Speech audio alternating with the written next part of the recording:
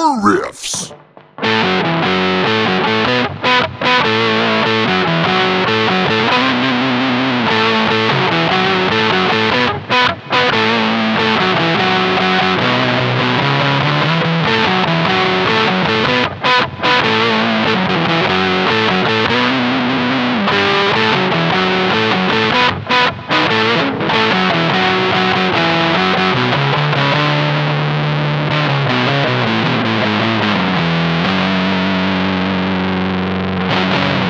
Yeah, hit us with some of that stoner groove. The riff of riffs. It sounds nice. We were talking before the show started that this would be a perfect intro to a 70s children's program. Gegga Moja Stad, you said. Yeah, I think it's perfect. called Christopher Crocodile in English, actually, or something similar. But in Sweden, they had a longer title, Christopher Krokodil i Gegga Moja Stad. I thought you said Crystal for Crocodile. Oh, no, that's the dark series, spin-off to Breaking Bad. Hard afternoon. Christopher Krokodil i Gegga Moja Stad in Mud City. It's perfect for that kind of riff. And he comes in there with his pickup truck. He puts the tail in the pickup truck. Mud City. Mud City. In case you didn't know, you're listening to Gain for Riffs with me, Olle Rane, and you, Jonathan. Jonathan Hedlin. John. Yeah, that's right. Back here again, not weekly these times, but striving to be current. I don't know, striving to be ongoing, I guess. I think the episode quality has been pretty steady when I listen back, so I'm happy about that, even though we haven't been as consistent. No. I mean, it is what it is right now, and we'll see. Maybe we'll get back to more regular programming, but maybe not. So, but you're listening, so that's nice. Yeah, my health is better. Took a lot of time, though. I'm surprised. I don't know why people haven't.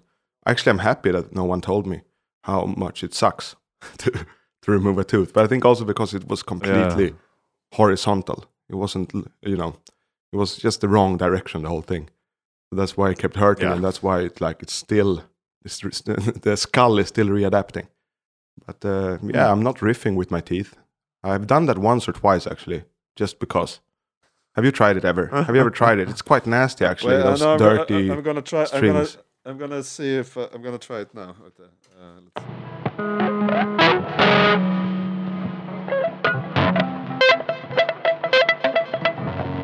You might need some work there. I'm never gonna do it. I'm never gonna do that. No, again. it's quite nasty, actually. It's the aluminium taste and these strings need to be changed soon as well, so might be something to do with that. Hey, we have a big show today. I think at least I am very stoked for bringing the riffs that I brought, I brung. Excited to riff them out, but I know that you want to start today, so if there's nothing else, why don't we just kick it? Kick it off, yeah. I've also wanted to bring these couple of riffs in for a while. They're a little bit out of my normal playing style, but it's an interesting act. And I'll just kick it off. I got two riffs, so I'll just do one of them, and the other one could be a backup. So the first one goes like this.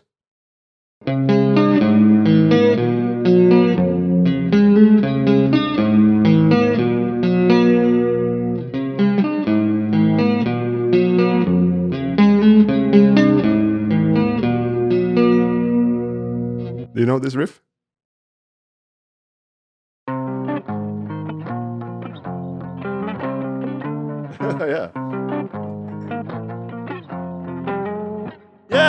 Yeah, of course. Wait, this is fucking heavy.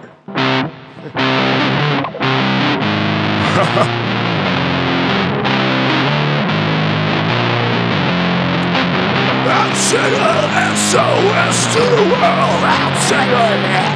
It's Machine Head, right? A Message in a Bottle. Message in a Bottle, the Police.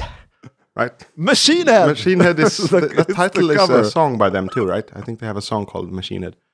I'm not super... No, the Machine Head, the band, did a cover of Message in a Bottle. Pretty sure. Yeah. So for me, it's the Police, but it's... And it goes very wide grip. I'll send an SOS to the world.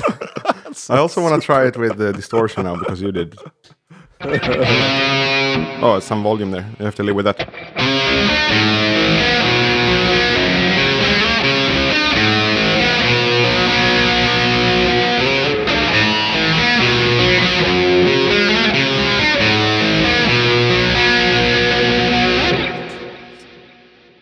So yeah, of course it's the police. Of course it's the police. It's a classic riff, undeniably. Quite big grips, you know. All of them have this add 9, you know. So you got the normal power chords, but always with the 9th. So, and then a normal octave on the 3rd one, and then the last one. Quite a stretch from the 2nd fret to 7th, so it's not that easy to play. I've never tried it before, but a very cool, very characteristic riff, right? Yeah, definitely. It's I mean, okay, I mean, you prepared some stuff, but I was planning to bring this in also. I kind of lost it along the way because I got excited for other stuff, but it's really funny also to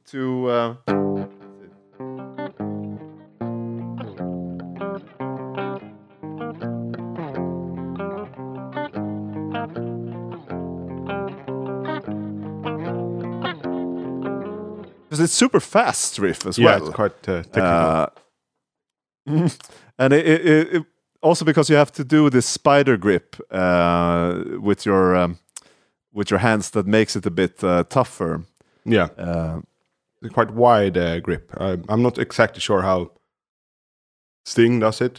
In the original, I think he wrote the riff. He wrote most of the stuff, especially as the band got going. But of course, it's a 3-piece, right?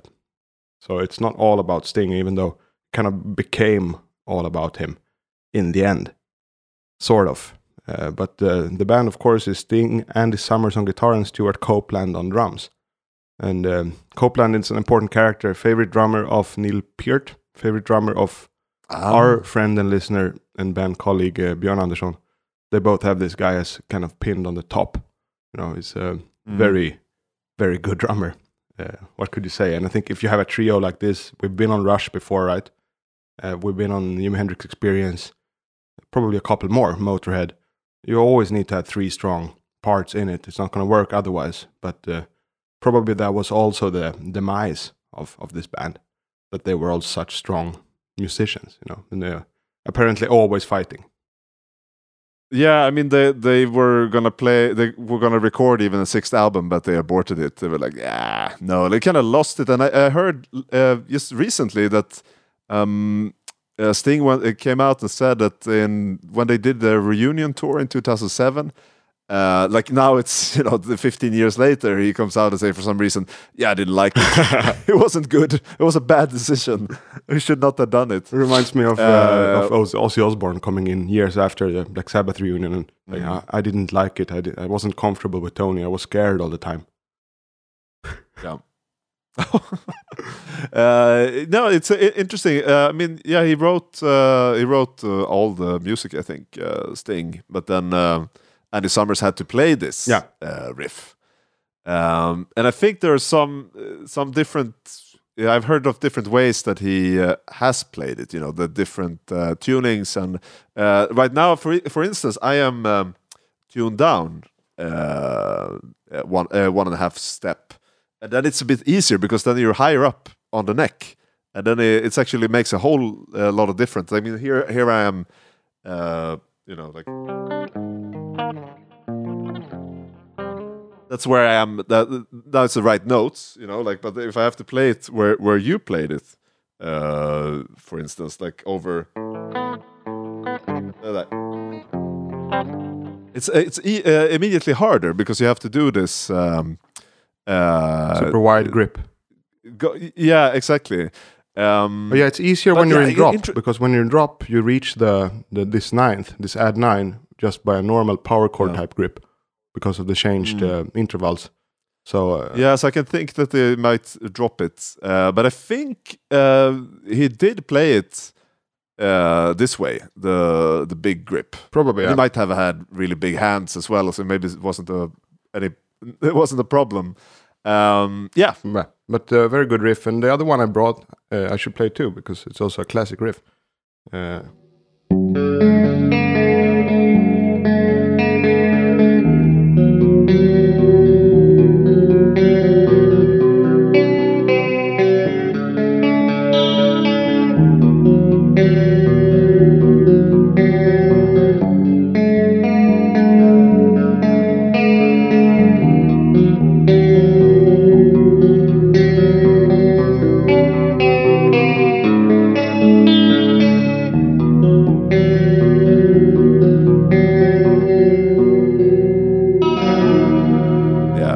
Classic one. Every breath you take, every move I make. And that was made a hit by another artist, right? Sampled it. Can't remember who. I mean, it was a huge hit for them already. They were, I mean, arguably one of the biggest bands in the world in the 80s. Yep. They were huge. And it's in this new wave. I mean, they broke out of that whole scene, like the punk new wave scene, by also introducing this reggae elements and backbeat. No, how do you say it? Reggae world music. That you kind have of Roxanne, of course, one of the first big hits with the.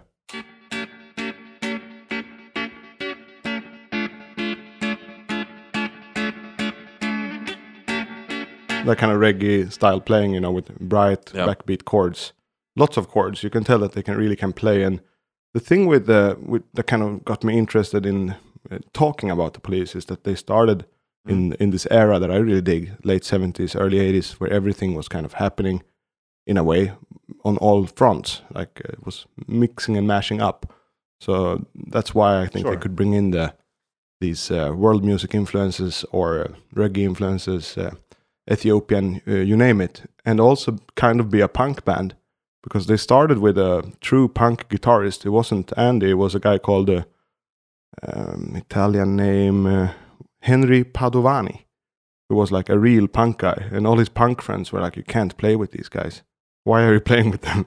But of course, he kind of enjoyed playing with this really good rhythm section in Copland and Sting. Yeah. But then they added Andy Summers to kind of biggin the sound, and then they realized the sound will be even bigger if we remove Padovani. So he was out. You know, they did the old switcheroo, you could say. And then they became this supergroup, and they were hailed as a fake punk band, which is kind of true. Like everything about them is real, except that the punk. They're not really that. But if you look at the chorus in Message in a Bottle, they really go like complete Ramones. Like. Yeah. So they still have, the influences of punk, the scene that they kind of arose in London, but they were never even remotely a punk band, right? No.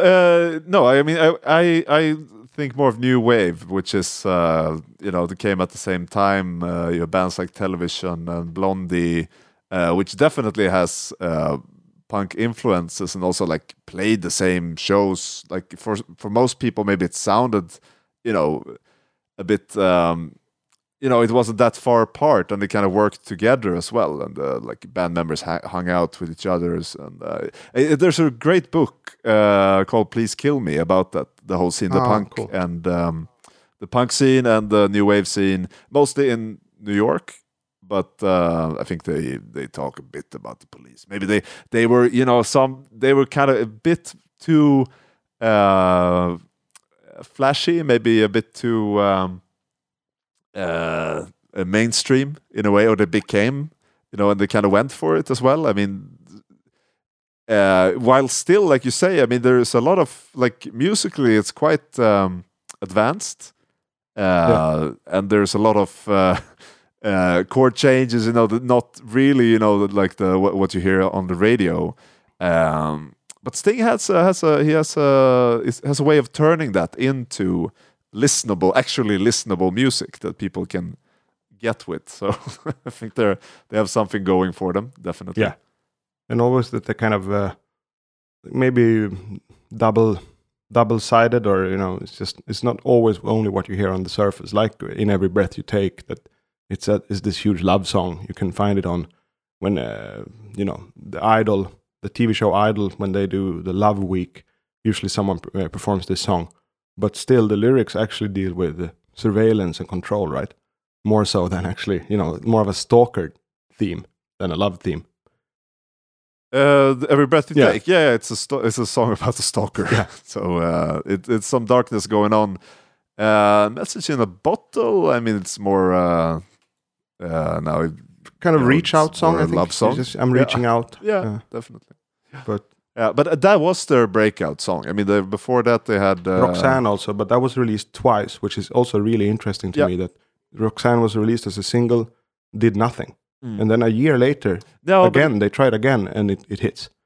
It's interesting. Yeah, but was it released after Message in a Bottle and Regatta del Blanc became a hit? Or? Before, I think, but I'm not. You can call me up on it because I'm not fluent in this career. Because I could see like the context of another song can bring the band into like more people finally get the first song. Yeah, and also I heard that they did tour, and after they toured the States, they could become big at home in England, which is often the case, right? Swedish bands have had this too. Suddenly they get bigger in their home country after touring America or something like this. Yeah, I remember when Dungen went to America and became huge as an indie outfit, and in Sweden they had played the smallest shows ever. No one knew about them except a small following, and they came back, but years later because they wouldn't play in Sweden for quite some years. Then I went to see them. I don't know if you were on that show. It was the Baser Strand. And it was a success. It was really returning heroes of some sort. Even though it was a bit hypocritical from the audience, But it's not. You need sometimes someone else to tell you what's good. You see something and you're like, I kind of like it. But then when the right person or the right where they hit somewhere else, and then you finally get it. Maybe that was the case with the Police as well. Yeah, and I've also heard this in a podcast about creativity. They talked about Sweden and that a trick that we do here, which is kind of a little foul trick, is that often we're waiting for something to be tested before we adapt to it. So when it's tried and tested, we take it on and we try to make it slightly better. Usually, which is a smart way of doing it. We're never really beta testing anything here. We're just joining in this in the second wave usually, and with some info, and we've seen possible ways you can fail in whatever concept has been introduced to us. So it's a bit of a Swedish cowardice. Cowardice. I don't know. Cowardice. But I think that's an interesting topic, maybe because I would definitely say that. Sweden is a secondary country for everyone. You want to hit it big in the US or in Great Britain, the classic two places, and then Germany just comes as a bonus, a huge bonus, definitely, and Japan. I mean, Japan can also be a starting point, but Sweden, who really cares about making it in Sweden? Oh, it's nice, maybe you can build up a huge following. I mean, in Sweden, but there is this. So bands would come and tour Sweden, and they come back, but we are on the same level as Greece and Denmark and the Netherlands. For bands like Iron Maiden, Bruce Springsteen, who Swedes really think they have a special connection to. Iron Maiden, they really love Sweden. They always come back every year, but they go everywhere every year. They do. And it's not arguably South America is a bigger audience. And that maybe is the case that we always get the second helpings. How do you say it? Sloppy seconds. We don't get. Yeah, sloppy seconds. Yeah, not the first helping, but the sloppy seconds. But I think we are good at ignoring this. Also, ignoring it, and we're also creating our own replies to everything. Taking our time to do it and doing it well. So normally, if some really, really cool idea of how to make pop music surfaces in England or in the States, we're pretty fast at joining it. And when we join it, we've also been looking at what they've been doing and kind of fine-tuning it while they are out trying and failing. So that's, I think, a big reason that we have such huge songwriters and bands, all the way from ABBA, Max Martin, even In Flames. A lot of these guys, kind of just looking at what's happening, taking their time to do it with less mistakes. So it's a clever way, a little bit cowardly, but clever. There is this whole wave of the garage rock scene that became quite big from Sweden with the Hives and whatever all those bands were called. That they couldn't have done it without like the Swedish a-kassa. The money from the government, that they wouldn't have time to rehearse as much as they needed to and become something. So they always said it. The Hives always said that we wouldn't have made it without, how do you say, cheating the system. Using. But it's kind of built for that also. But it's kind of built for that. So I don't know. But was there ever a band in Sweden that was like on that sounded similar to the Police? Probably not, right? After maybe people like Per Gessle probably listened to these guys. I was thinking of Gyllene Tider. It's completely different, but it's on like the same size. But in Sweden, everything is relative. Yeah, I thought about Flickorna på TV2 because it has this reggae kind of vibe to it. Just det. Yeah, that's true. But what riff this? I'm just gonna play it. This is what always reminds me when I hear A Message in a Bottle.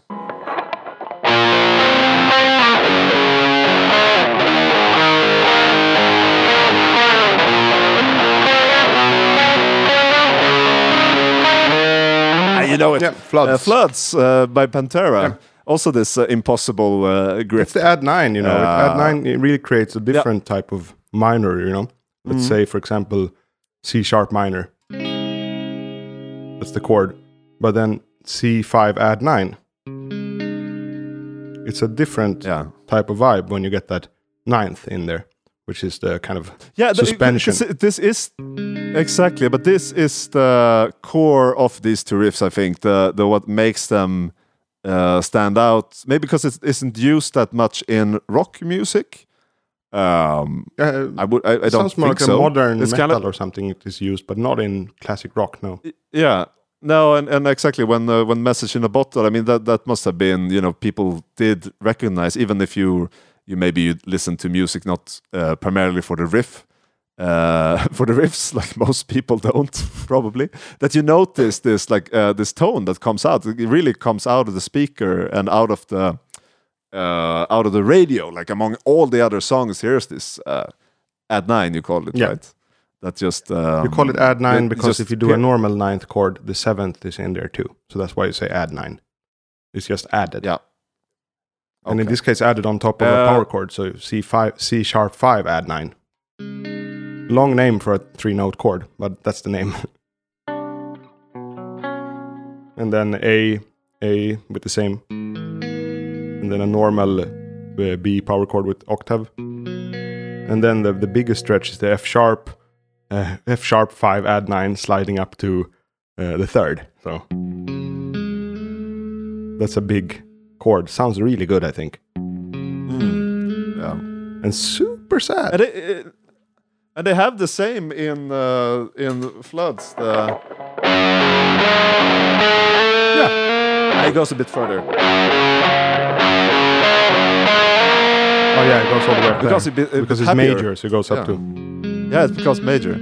But, cool riffs, and I also wanted to touch on the riff in Every Breath You Take because we addressed the song meaning how it's kind of double-sided, a love song, but also a stalker song, and it's in G major, so. But it's already sounding sad somehow, And that's a complete G major, but then of course goes into A minor add 9, so you have. And if you listen to the whole riff, like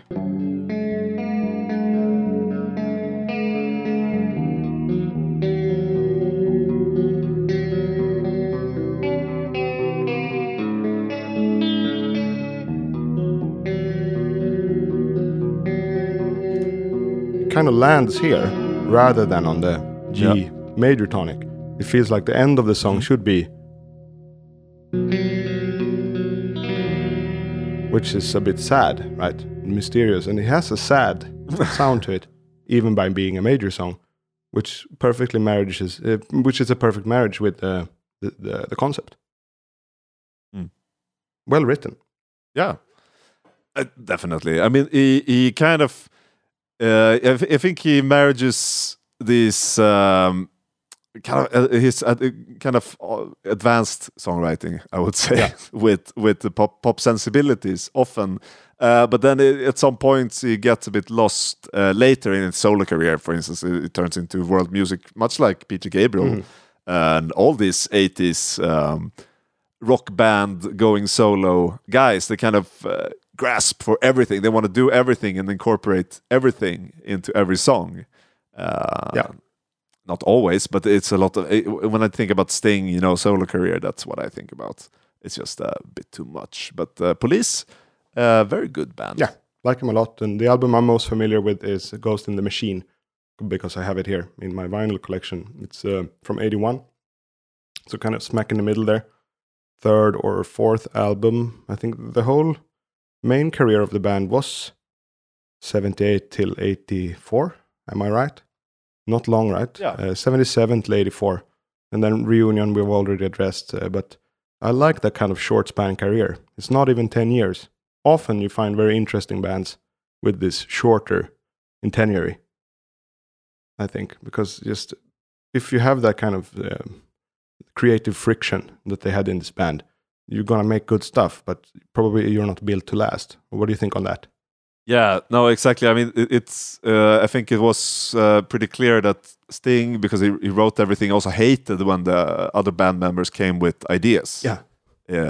It's just like threw him off totally, and he didn't want that at all for his band. And I heard he always gave like Andy the evil eye if his solos were too extended. And also, he famously often claimed that Stuart Copeland was overplaying the drums. Like he should be he should go into the pocket of a pop, the pop pocket, instead of showing off. So yeah, they had that tension that probably were doomed to end the band already from the start. But then again, you have this great era that they were in, like my current favorite era, late 70s, early 80s. Very interesting, I think. Yeah. Very interesting era. And But I like that they sold out even before anyone knew them. But they were asked to do this short commercial for chewing gum company Wrigley, and Wrigley asked them to dye their hair blonde with peroxide because that was the punk look. So they all did, and then they kept their blonde hair because it stuck. Yeah, it's just, again, it's good. I mean, you can always only go up from there. Wake up to flavor, taste full of fun. Reach for some Wrigley's spearmint gum. Talk to the people, sing out your song. Reach out and let the world help you sing along. Keep it feeling young with Wrigley's spearmint gum. The taste that keeps the whole world young. Wrigley's spearmint. They're probably the best fake punk band ever, Exactly, and it made me think about Green Day too, that we discussed before. Also a fake band, a fake punk band, but not as good. So it's. But I mean, it's the most punk. Like if you scratch the surface, like they're all overreaching, all kind of. Probably. Maybe not all, but a lot. I want my MTV. I want my MTV. MTV, music, television, video music, 24 hours a day, and it's stereo. Oh, baby, make it hurt so good.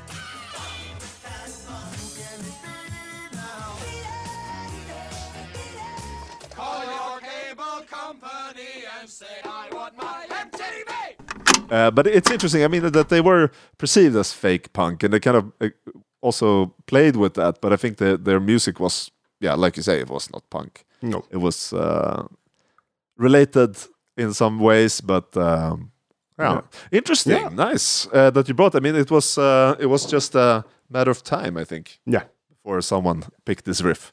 I'm happy that you that you picked the police to talk about instead of Machine Head. Yeah. Although that's so funny. Machine Head could happen, It's though. like it's so it's strange with this when you go and try and you make the super metal version with the.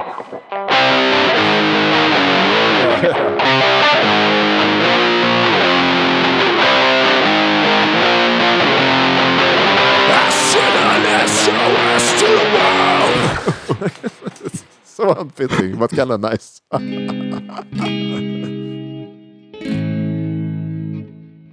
Then they do this. Yeah, that's also great. Just C sharp minor 7 and E major. No. A good little 2-chord cadence. It's kind of post chorus to end after the very punky. Round and down to the world, and then Yeah. always this dualism, I think, happening in the Police that I like, kind of hitting you from two fronts. It's exactly a Ramones riff. Yeah. That one. Can you play it again? Sheena is a punk rocker. Sheena is a punk rocker. Sheena is a punk rocker now. Nice. Yeah. So that's why I wanted to bring in the Police a little quicker there, because I don't have a ton of knowledge here. Know a couple of riffs, have an album, and respect the band. Cool band. So a little bit of a shorter good. peek into this, and I guess I should finish it off with the riffs too, unless you have more things to raise. No, that was it. I was waiting to say the one about chewing gum. Yeah. That was it. Well, that's a good one though. Chewing gum, selling out before you could sell out. Well, I'm curious if Dimebag Darrell was influenced by this riff. I think he when was. wrote I think he was. Flood's outro. Let's say he was. Yeah. We can't ask him, unfortunately. But No. yeah. Rest in peace, Dimebag Darrell. R.I.P.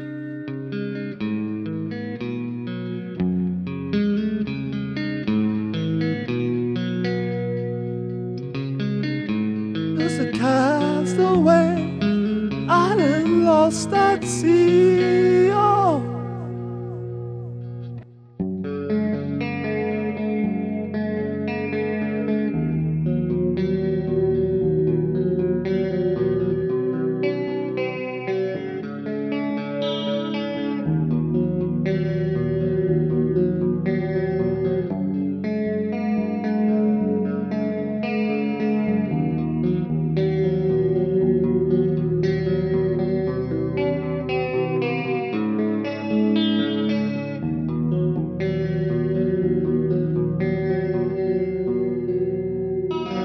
Also, his phrasing, his singing style, it's very strange. Yeah. Like just a castaway, an island lost at sea. Oh, Yeah. what a lonely day. No one here but me. Oh, but that just works really well. It's fantastic how well it works, while being so supremely strange. It almost sounds like a trumpet or something. Good stuff. Like, and Yes, I know that it's he a said that he trumpet. was influenced by the reggae style of vocals, the kind of North African vocal style. So it's it's a fusion going on there. Good results. Oh, definitely. Okay, nice. Thank you very much, Jonathan, for bringing the Police into the Gallic for Riffs universe, extended universe, always expanding. Constantly expanding. I mean, we still haven't redone a band. It doesn't really baffle me, but we are in at like 100 artists now. That's insane. No, I was wondering. I mean, I was thinking like at some point to do definitely Pantera Floods as a riff, but then like it just fits here. I mean, there's so many riffs, so you can just throw it away without a mention, deeply hidden. You know, it also works. I mean, if you think about it, how many riffs have we played? It's not just the 50. No. Or 100. No, it's 100 exactly. because you took one and I took one. But then we also took additional riffs, and then stuff came up. I mean, maybe someone out there who's listening can count them all and tell us. Like because I'm not 150 gonna do 200 it. riffs, quite a bit of riffs, and almost 100 artists, I think, because we did some specials and stuff. But and there have been like the weird filler episodes, but still, like we are at about 100 artists. But in Iron Maiden, it was like 100 riffs. That's right. Metallica, quite a few too.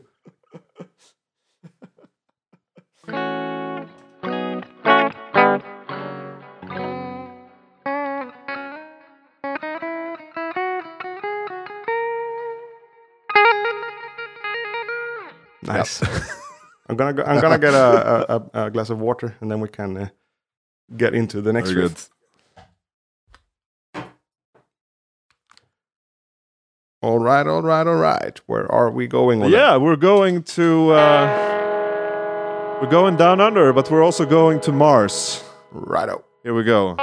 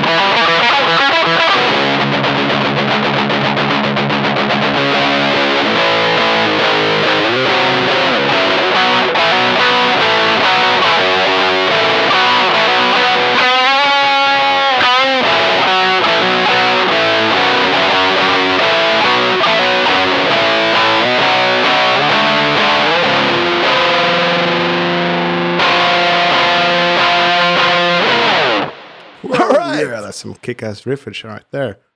Really cool. Could this be King Gizzard, maybe? King Gizzard and the Lizard Wizard. Planet B. Mars for the rich. Not Planet B. Mars for the rich. Yeah, you're right, man. Definitely. There we go. Finally, I brought some King Gizzard and the Lizard Wizard. Lovely riffage. Feels really good to play this one. It's really a banger. From the album Infest the Rat's Nest, which indeed the first song is Planet B. Okay. Which I haven't practiced, but it's kind of fun.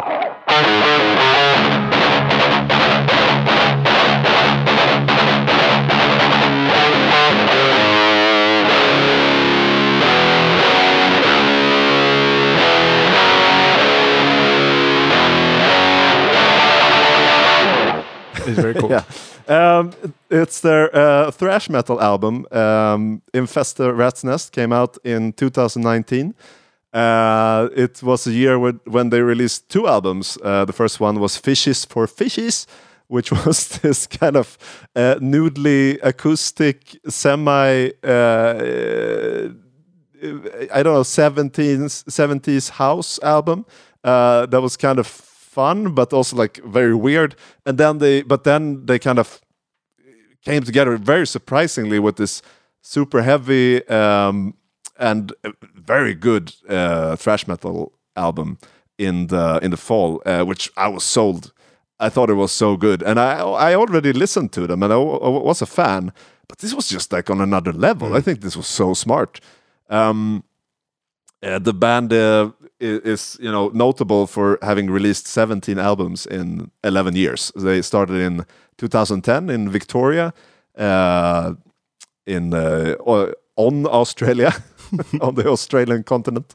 They were, like old friends playing since high school, basically. Now I think I have the feeling when you look at their videos and stuff that they're staying in the same house, or at least like spending a lot of time in the studio, like making music. That's kind of their thing. Especially then the singer, main songwriter and guitarist Stu Mackenzie, who writes most of the stuff. But I also have like several of the band members sing and contribute So it's this kind of nice. Now, last episode we talked, or was it episode before that, of the death sort of this rock band, or kind of the myth of the rock band. And I think this is kind of in a way it's an honest but very ironic answer to what a rock band is. Yeah. And I'm gonna get into that, but the riff. I mean, it's such a. I had heard it. It came out. It was released like a bootleg, a live bootleg when they played Mars for the Rich then for the first time, and that was the first song I heard from the album, and I felt it was, and it's this maybe not the most trashy song, even though like the verse riff definitely has some this super nice.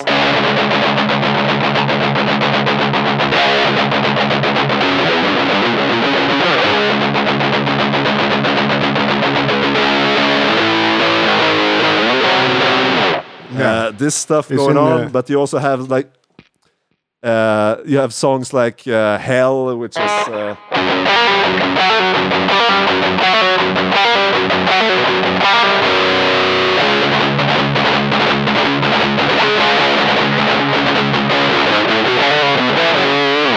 stuff like that goes even further. But I think this one was just like, really spoke to me, with the intro there. And I'm gonna let you talk, but I just got excited. I'm sorry.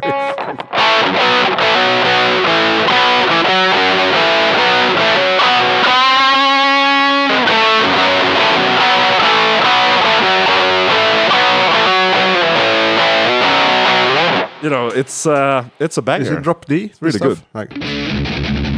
Or is it in E? Sorry, it's in the Black Sabbath tuning. 1.5 steps down. Cool. Yeah, that's why it's so chunky. Yeah, but they always had they always played in this tuning, or not always. I'm gonna get to that, but most of their songs are written and performed in C sharp. C sharp, right? Yeah, which is strange because they didn't always play this super heavy music, but they I think they kind of prefer how it sounds. Yeah, I think coincidentally the same key as Message in a Bottle, C sharp minor. Funnily enough, even though they don't tune down.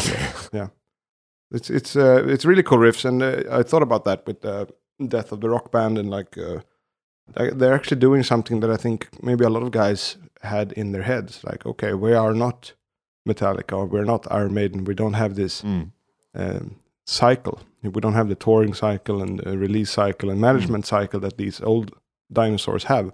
So why not make 5 albums in a year? Everyone can. Exactly. You can. And these type of riffs, it's not like you sit and compose them with a feathered pen and ink on papyrus, You just riff. It's going to be pretty quick if you have it. If you have a good day, just you could, boil up a fresh pot of coffee and start chugging. It's going to be pretty good. Yeah, and I think if you're not, definitely, and if you're not Sting, and you can, also use your your fellow band members for ideas. I mean, it's gonna go faster. Like you said they got a bit notable for releasing 5 albums in 2017, which I think was very successful. They especially one of the albums, their Flying Microtonal Banana, which was recorded on this microtonal guitars, where. Maybe the science behind that. Basically a double amount of frets. So from one fret to another, it's a quarter note instead of a half note. So a semitone, you could say.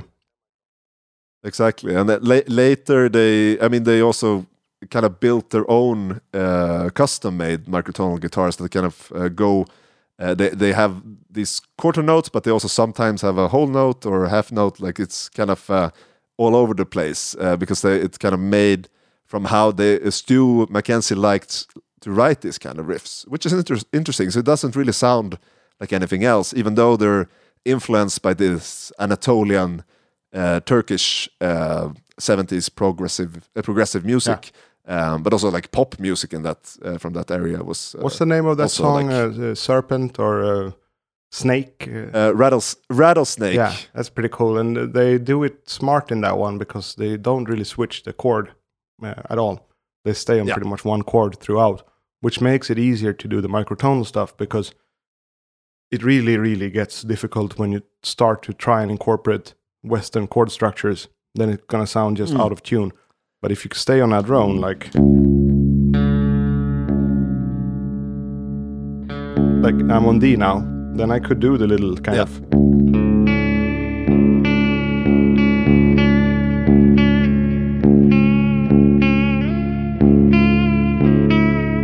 Because of course, dear listeners, you can do microtonal without a 29 fret guitar. You can just bend. We have all the microtones ready at hand on a guitar. You can bend, or you can offset the strings tuning. But as long as you stay on a kind of one drone, it's easier to make it seem fitting rather than switching chords. And that's exactly the trick they did in the, what was it called again? Snake City? No.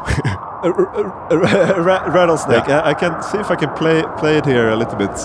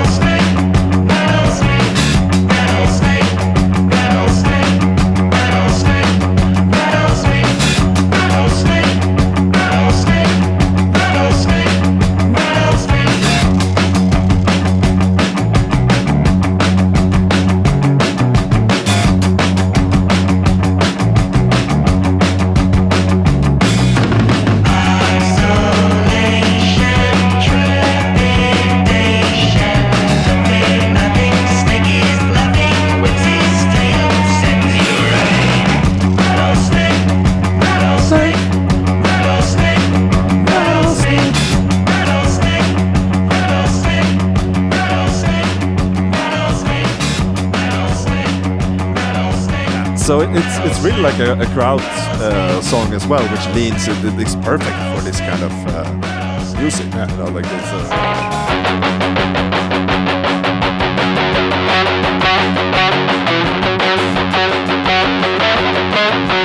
Something like that, but they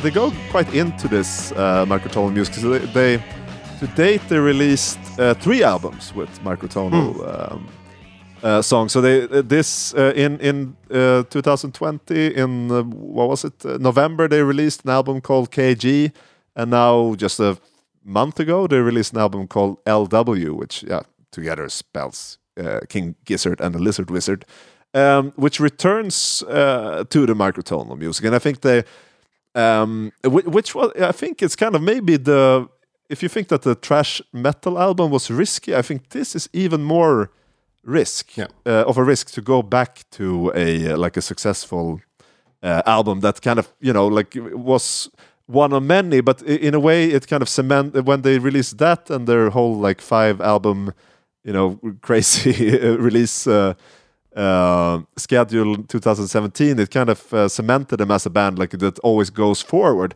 and then by going backwards, I think that's maybe the riskiest thing to risk becoming stagnant. Yeah. But I don't know. I still think they're okay. But I went to see them right before the pandemic, and it was a really good concert. I really enjoyed it. But when you've been hyping a band for a long time, and then you go see them, and then you're kind of satisfied for a while. You want to kind of lean back a bit, see where they go. You're interested in the next thing, but then they release something that's kind of the same. Then I don't know. But there is a fat riff from the latest album, and I just took it out. It's in the weird tuning, the microtonal tuning, but I was like, I can play it. So I made an attempt. Let's see. It's from the song One.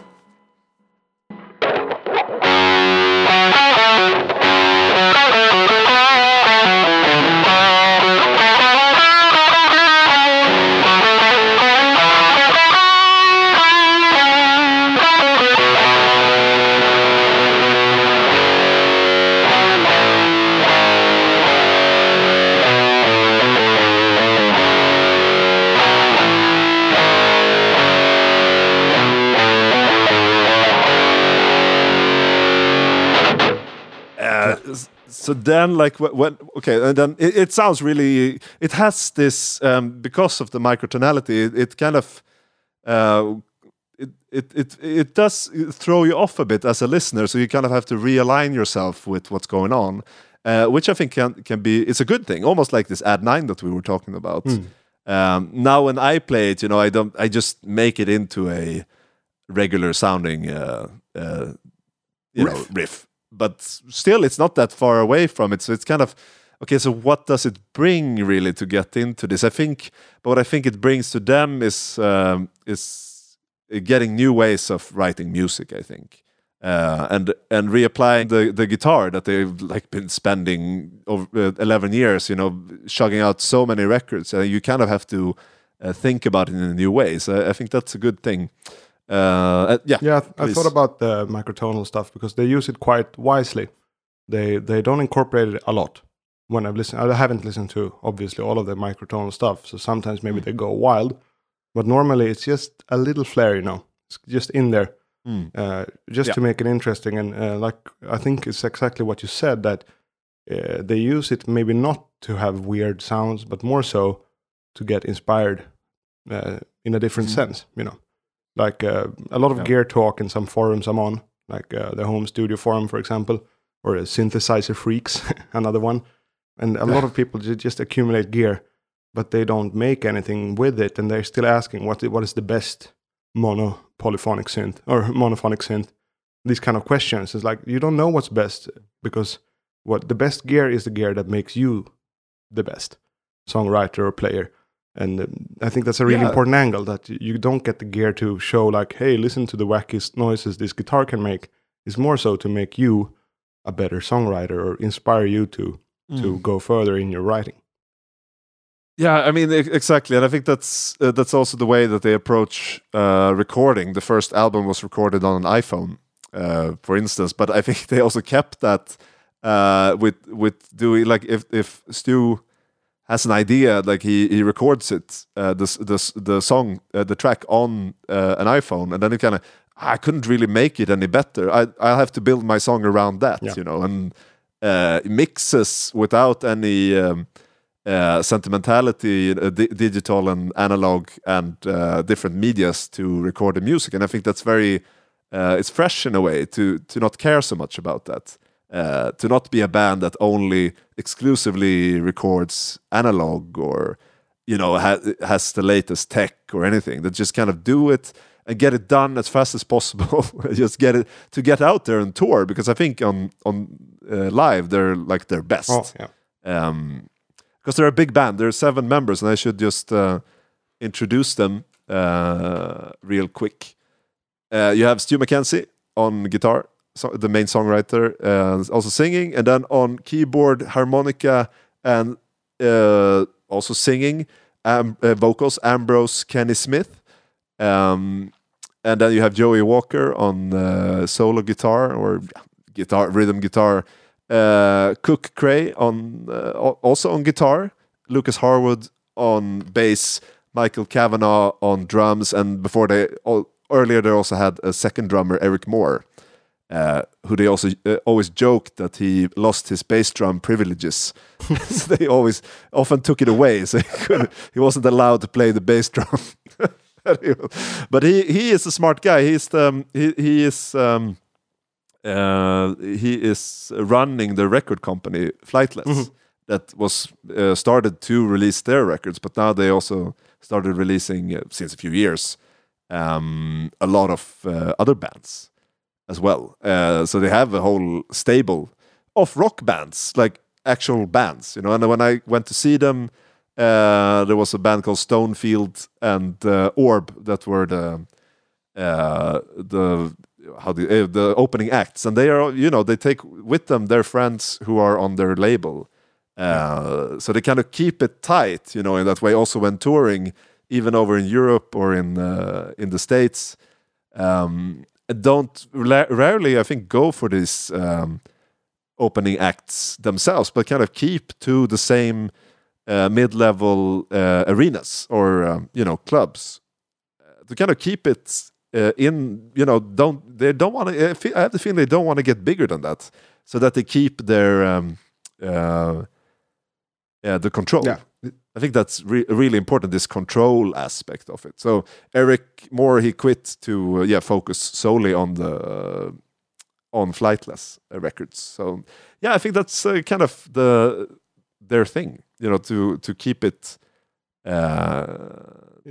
keep in control, even though like every band member has a secondary project or several.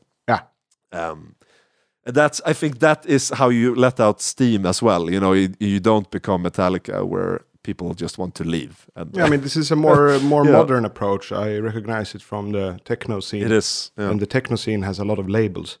And, they're not traditional labels that try just to have contact with manufacturers and the PR agents. They are like really kind of a headquarters for that group. And it would be a similar thing that at least 2 or 3 DJs or artists on a label will come together and put together a show, so they keep it in-house or in roster, similar to what you said about what was it called, Flightless, yeah.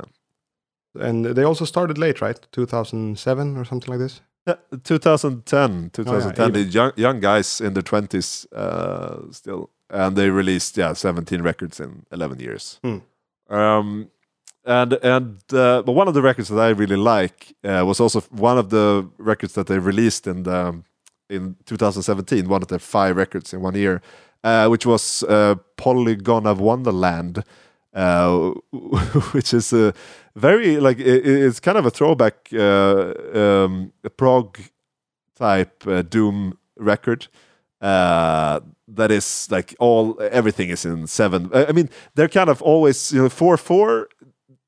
Mars for the Rich is in 4/4, but most of their songs are like in 7/4 as like the starting off, and then they do a lot of 9/8 and stuff like this. And that record is all in weird time signatures, which all got me interested. But there is a riff there from. Now let's see. I'll remember what it's called. I'll just want to play it. Let's see.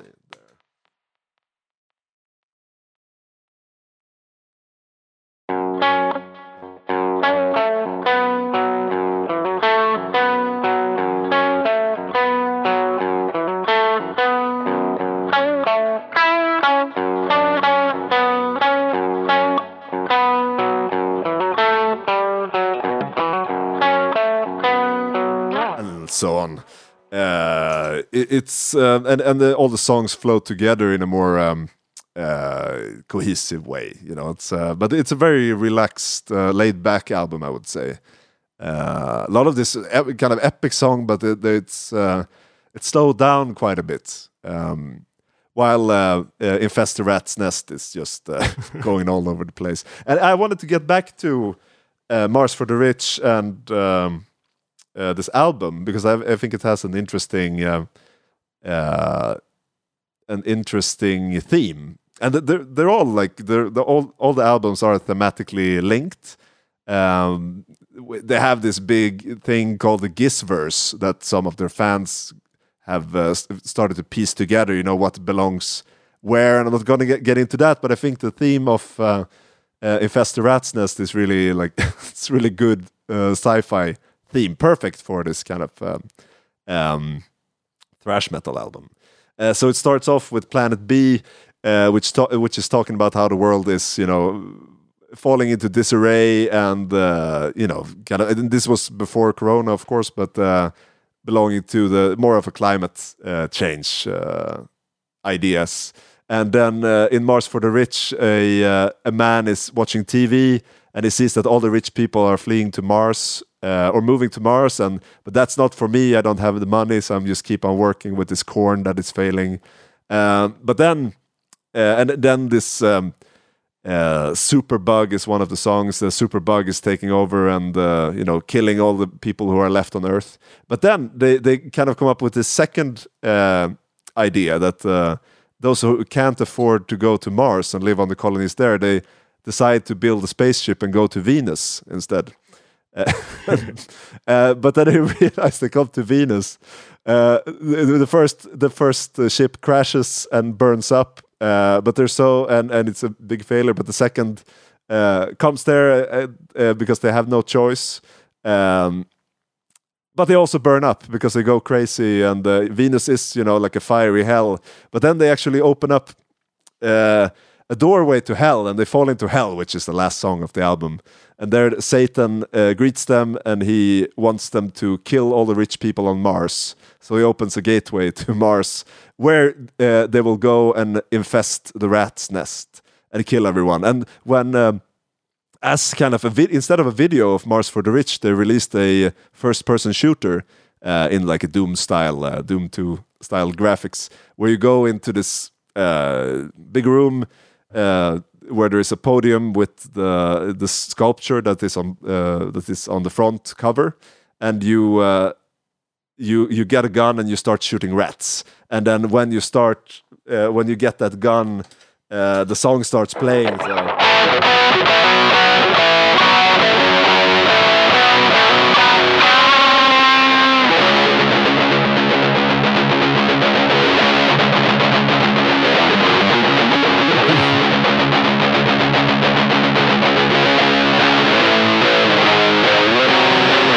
Just a poor boy living through the land. I look starward. There won't have no place for me. Cool concept. It's a really cool concept. I like how stupid it is that they go to Venus. It's like, okay, Mars I can see. I try to go to Venus and they just burn up. But then they get a second chance to infest the rat's nest. And I think that's just a funny concept.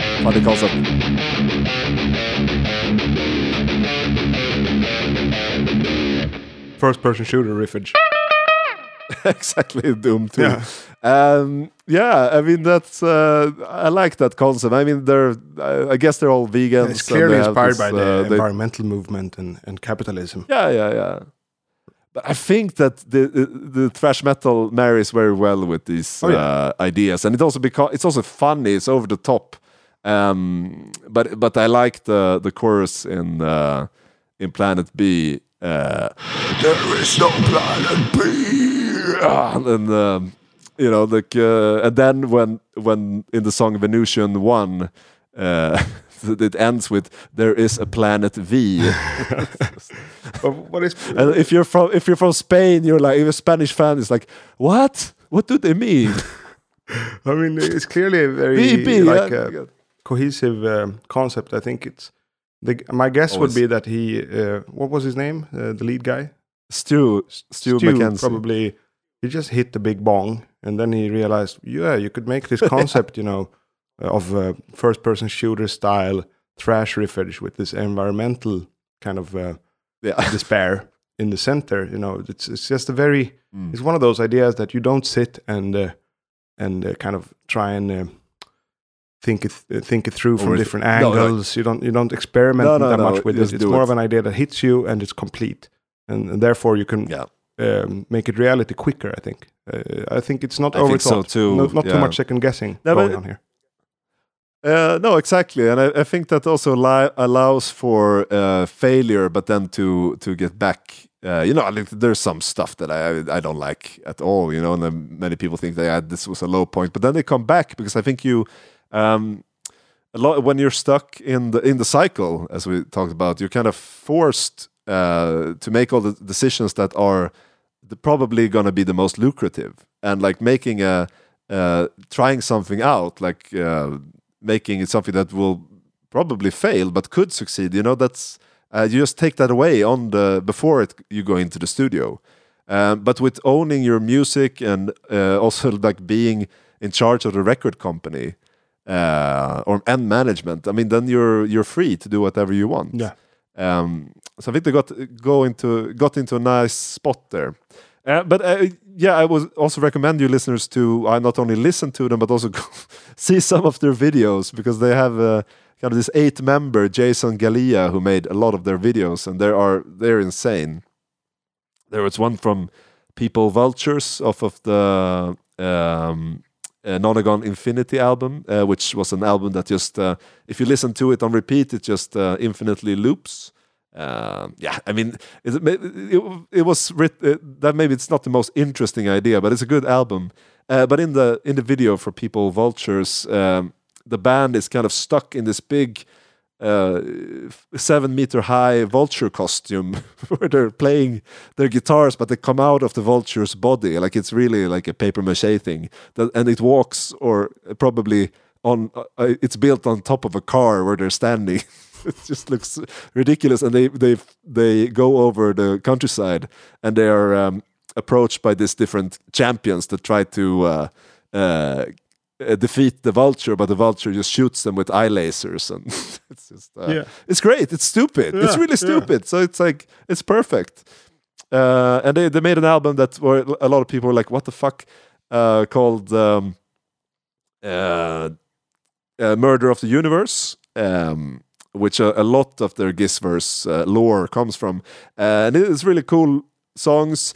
But it has this girl who is reciting like poems and like story almost all the time. Like when there's like a break in the singing, she comes in and starts narrating.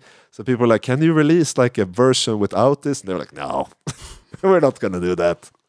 So they're a bit, like I like that. But you can go and see them live, and then you can see the versions without the narration. Yeah, again, which is not fine, too much second guessing, and it made me think about this meme. It's like a photo shot in a boardroom type meeting. Suits coming together, and the meme says boardroom meeting to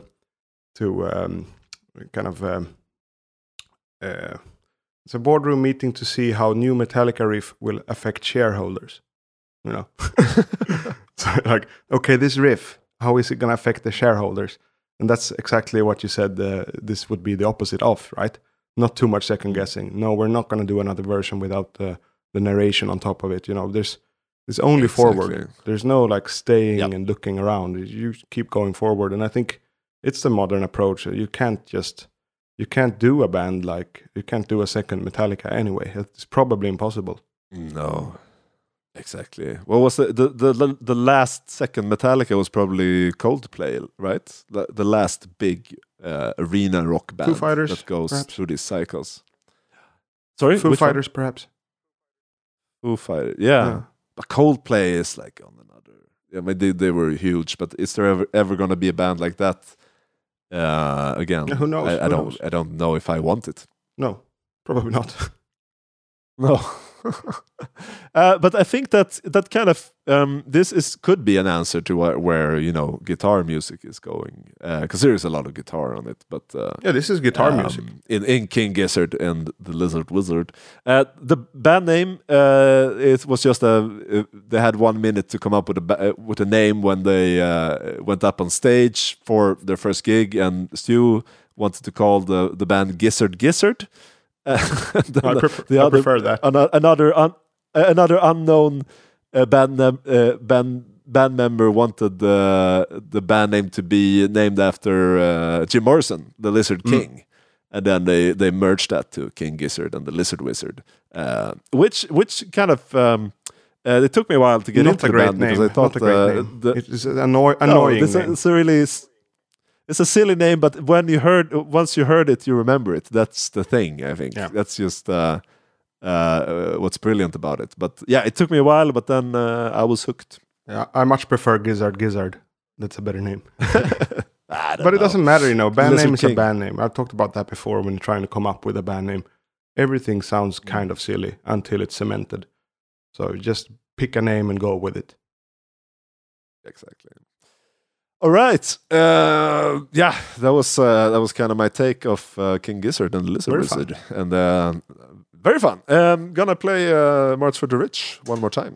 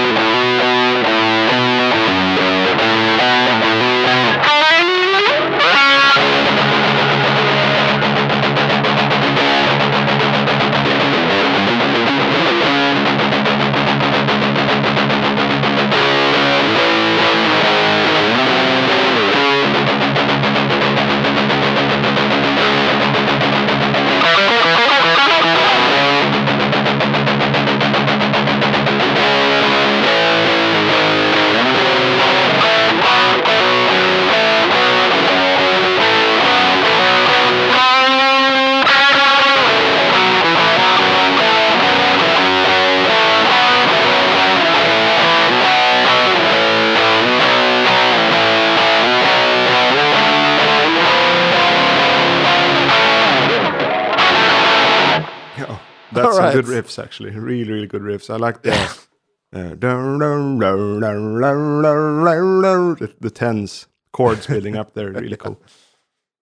Exactly. Yeah, it's a really good one. Really happy that they made it this thrash metal album. I hope they actually, if it's something they would, if there's something in the catalog they would go back to, I would hope Yeah. it's this. But they're probably not gonna do it because they're not listening to other people. So, which is a good. A cool production, also, I might add, before we close off today's Gain for Riffs.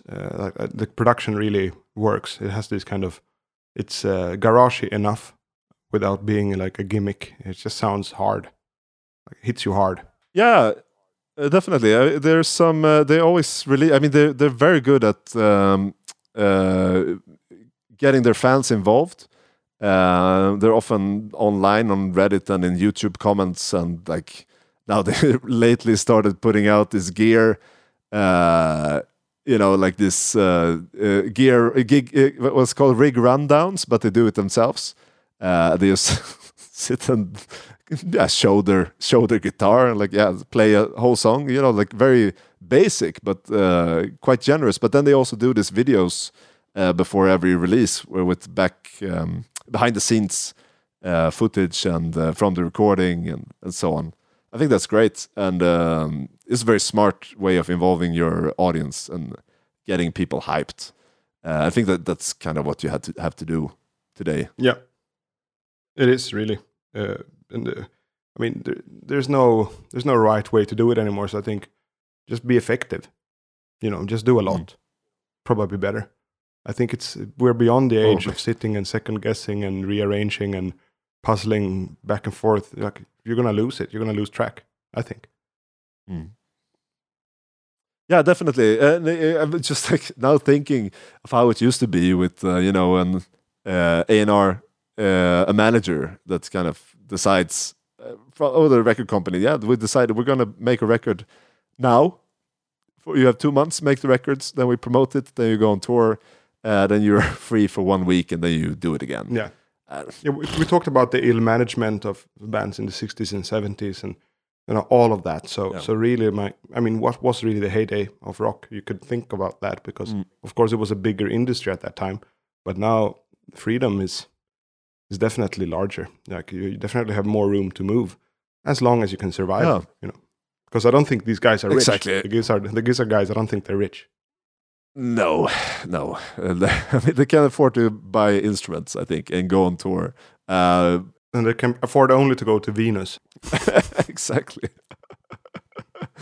I'm just a poor boy living frugally. I see Mars on TV. That place has no place for me. Or a good concept. Good. I like it. Yeah. All right, man. Nice. Thank you for listening, dear listener, to Gain for Riffs. Yet again, back the Riff Boys. King Gizzard and the Lizard Wizard and the Police. Now, it's a combination. Definitely a combination. All right, internal monologue. Yes. Notwithstanding, thank you so much for listening. Okay, I'll riff us out. I think. Thank you all. Have a good one. Bye bye.